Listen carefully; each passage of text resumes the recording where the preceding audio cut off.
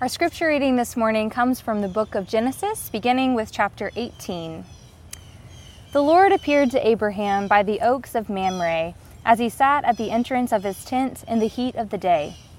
He looked up and saw 3 men standing near him. When he saw them, he ran from the tent entrance to meet them and bowed down to the ground. He said, "My Lord, if I find favor with you, do not pass by your servant. Let a little water be brought and wash your feet, and rest yourselves under the tree. Let me bring a little bread that you may refresh yourselves, and after that you may pass on, since you have come to your servant." So they said, "Do as he has said."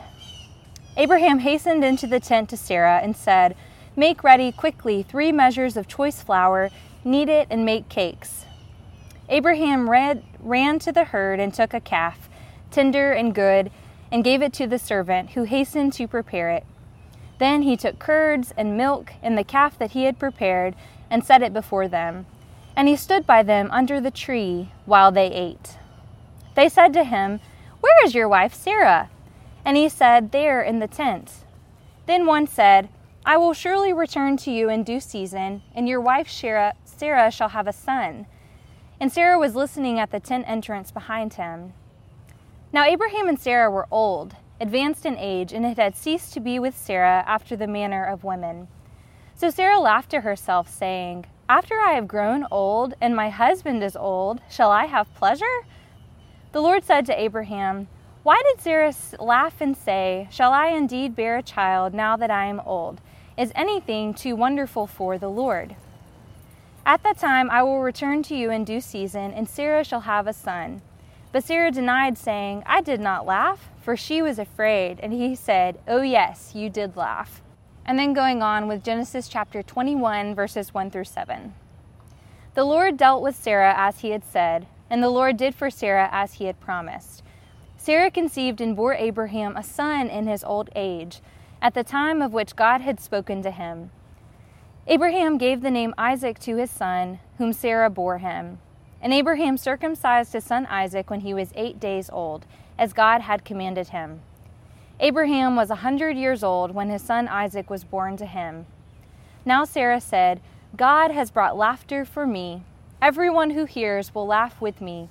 And she said, "Who would have ever said to Abraham that Sarah would nurse children? Yet I have borne him a son in his old age." Now this is the word of God for us, the people of God. Thanks be to God. Once again, good morning and welcome to worship here at Ashland Place United Methodist Church. We're so glad that you have chosen to tune in as we continue in our series called Lessons from the Patriarchs. Last week, Sterling preached and talked about Abraham and the call that God put on his life. And so this week, on Father's Day weekend, we are continuing with Father Abraham and looking at what lessons we can glean from looking back over his life. You know, this is something that we typically do with people that we look up to, with father figures or parental units. We look at the things that they think is important, how they conduct their lives, what they think, how they treat people, and then we get to choose if we want to do life as they did it, or if we want to forge our own path and do things differently. By looking at the lives of those we look up to, we are shaped and formed. Some people that I have always looked up to in my life that have acted as a second set of guardians to me are my grandparents, my mom's parents. My dad was really sick growing up, so they moved close to be with us, and they did everything for us, from helping me learn to drive. My granddad danced with me at our wedding. They truly are such important people to me, and I'm so glad that we're here in Mobile because we get to see them every once in a while. They live across the bay in Silver Hill, so Micah and I will go stay with them on the weekend if we ever get the chance. And one thing that we can count on, without a doubt, every time we go and stay with them, is that the moment they hear our feet hit the floor in the morning and they can tell that we're awake, the breakfast process has begun. Now, coffee has been made for probably the last hour while we're still asleep. Granddad has already been drinking coffee, but the moment they hear rustling, they know that we're awake. The bacon is lining the sheet, ready to go in the oven. The eggs are beginning to be cracked. And 20 minutes after we've been awake, there will be a spread on the table of eggs and bacon and toast, jellies that they've made from fruit in their garden. It is something we can always count on. They do this every time we come. And it's interesting because at our house here in Mobile, Micah and I never eat breakfast. I don't think I can think of one time that I've made breakfast for just the two of us. But whenever people come and stay with us, I have picked up this practice of hospitality that I've learned from my grandparents. So 2 weekends ago, when Micah's family came to stay with us, I went to the store, I got all the fixings for a good breakfast, and made sure that as soon as I heard rustling, as soon as I heard people were awake, I started the process so that whenever they were ready, they could eat. I wanted them to know that they were prepared for and that they were cared for while they were staying at our house. And I love to get to do this, to practice hospitality and to spread that on as it's been shared with me. As you probably can tell by now, today we are at the Avenue of Oaks on Spring Hill College. And these beautiful trees, I'm sure everyone has seen them. They're a staple here in Mobile, not just for their beauty, but also for the shade they provide on these hot June days. You know, we're out here and it's significantly cooler under these trees than it is if we were in the sunlight. We picked this location because our passage begins this morning with Abraham and Sarah in their tent under some oak trees in Mamre. And they are enjoying some shade when 3 men approach, 3 strangers. And as was common in the ancient world, Abraham quickly jumps up to begin extending hospitality. But this is not the hospitality that we think of with people we expect, like grandparents preparing for their grandkids or setting aside a special time for people to come and stay with us when it's convenient. These were 3 strangers approaching in the heat of the day, and Abraham jumps up to tend to them. And again, this was really common in the ancient Near East before there were hotels and restaurants you could stop at. Travelers took care of each other in this way by extending hospitality. So even though they're strangers, he jumps up and he washes their feet. He asks them if he can bring them a little bread. He asks Sarah if she can start making some cakes. He runs to the fields and gets a calf and brings back curds and milk and lays out a spread before these strangers. And it says that he stands under the shade of trees while they rest, and he watches them eat from their journey. And to me, this sounds like some classic Southern hospitality. And don't we know about that? We love to shake hands and hug. I think that's why COVID-19 has been so hard on us.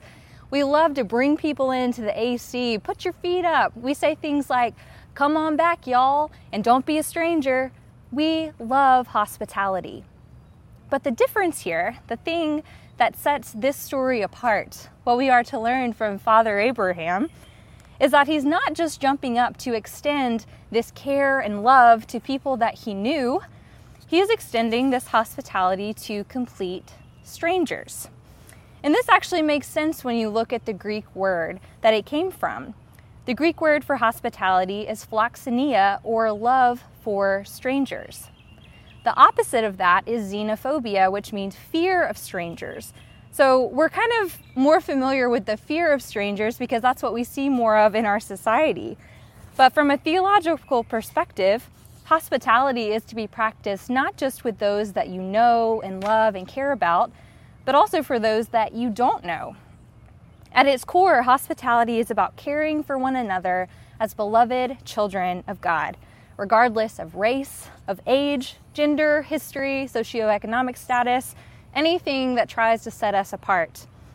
The biblical notion of hospitality says there is no us and them. Instead, it looks to how we are all the same because of our common Creator, our common divine parent. This whole idea became very convicting to me in seminary. I took a class where we talked about hospitality. So I somehow convinced Micah that we needed to start engaging with strangers on a regular basis. And this is actually a lot harder than it may sound because we don't do this. You know, our lives are pretty much separated into clean boxes. We work with the same people, we go to church with the same people, we're friends with the same people. It's not very natural to start engaging with strangers on a regular basis.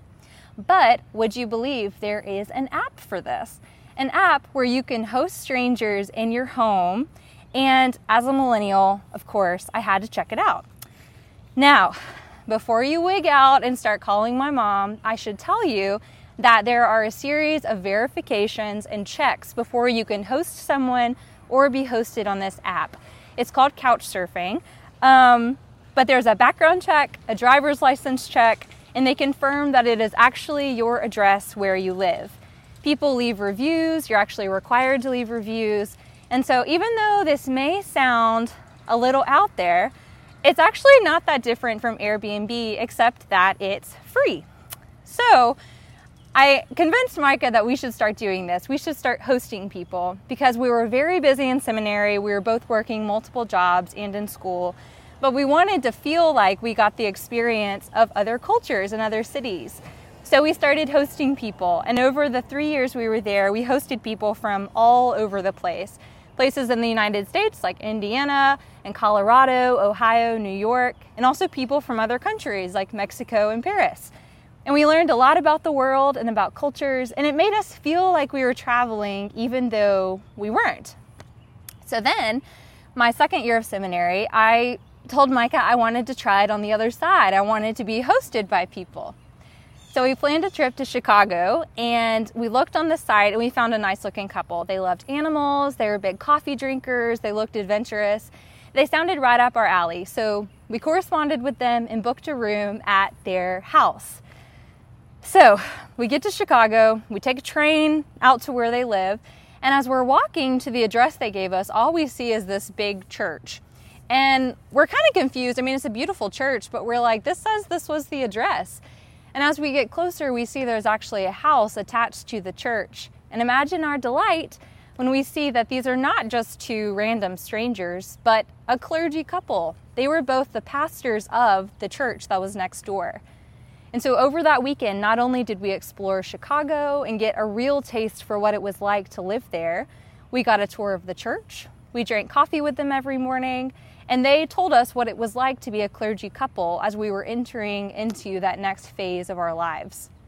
It was really amazing, and none of that would have happened if we hadn't put ourselves out there and tried to get to know strangers, as strange as it sounds.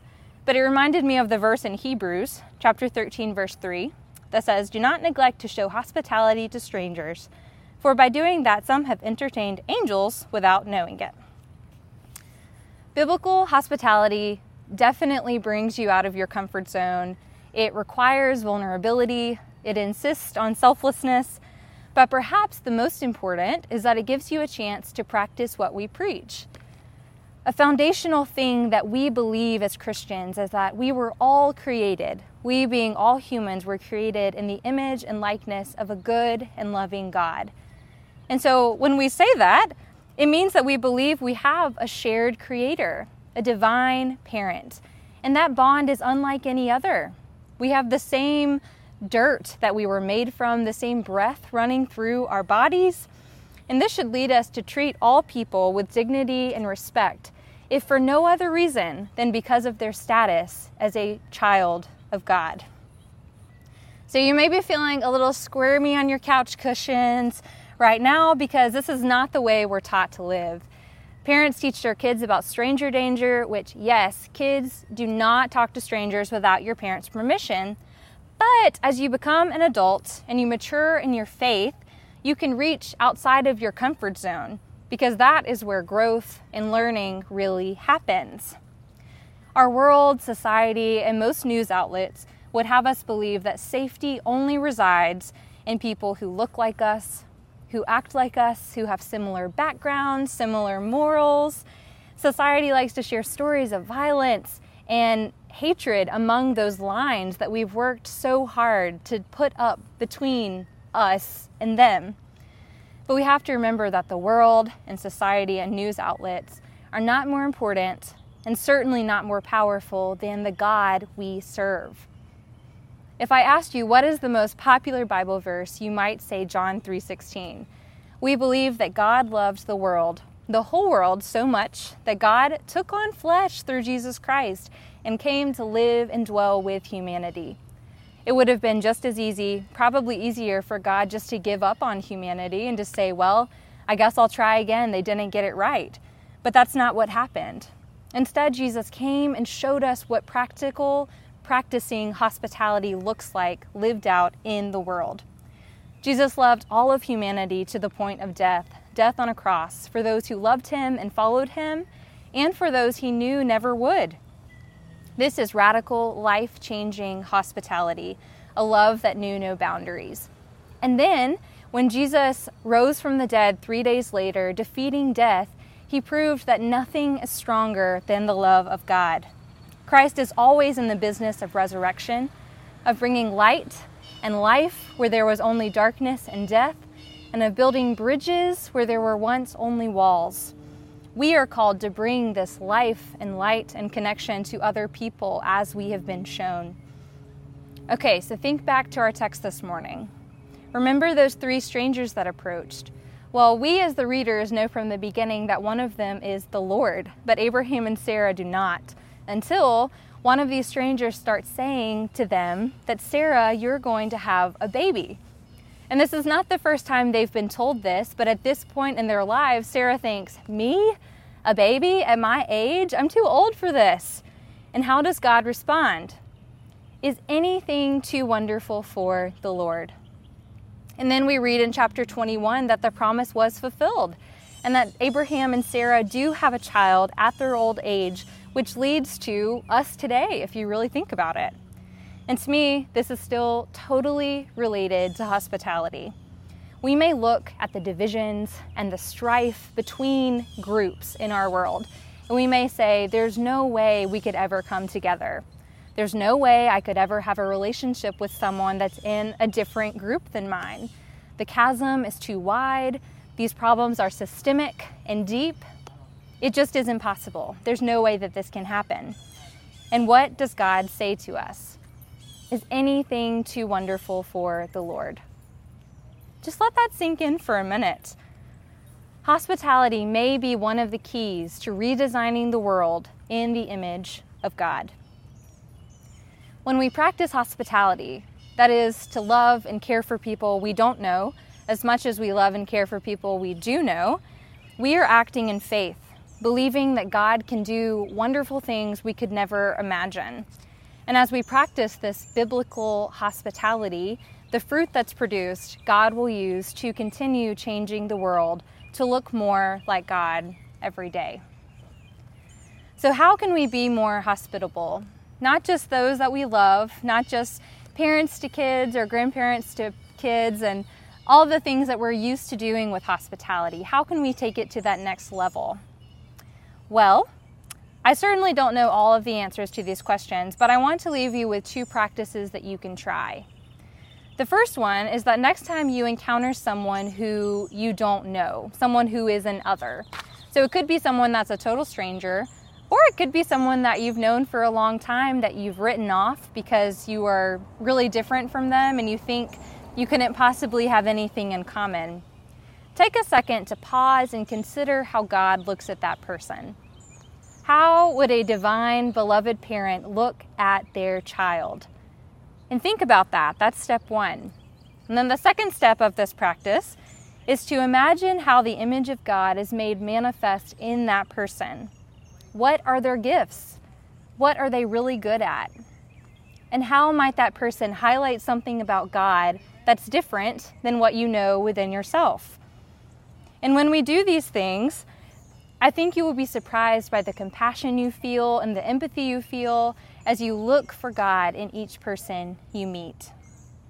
As you begin to do this, you will become more and more aware of the ongoing work of God in the world. So let us seek today and always, as followers of Christ, to be those who practice hospitality, not just with those that we know, but also with those that we don't know, remembering and believing that all people are made in the image of God and that nothing is too wonderful for the Lord. In the name of God, our Creator, Redeemer, and Sustainer. Amen. And now let us join together as we affirm what we believe with the Apostles' Creed. I believe in God the Father Almighty, maker of heaven and earth, and in Jesus Christ, his only Son, our Lord, who was conceived by the Holy Spirit, born of the Virgin Mary, suffered under Pontius Pilate, was crucified, dead, and buried. The 3rd day he arose from the dead. He ascended into heaven, and sitteth at the right hand of God the Father Almighty. From thence he shall come to judge the quick and the dead. I believe in the Holy Spirit, the Holy Catholic Church, the communion of saints, the forgiveness of sins, the resurrection of the body, and the life everlasting. Amen.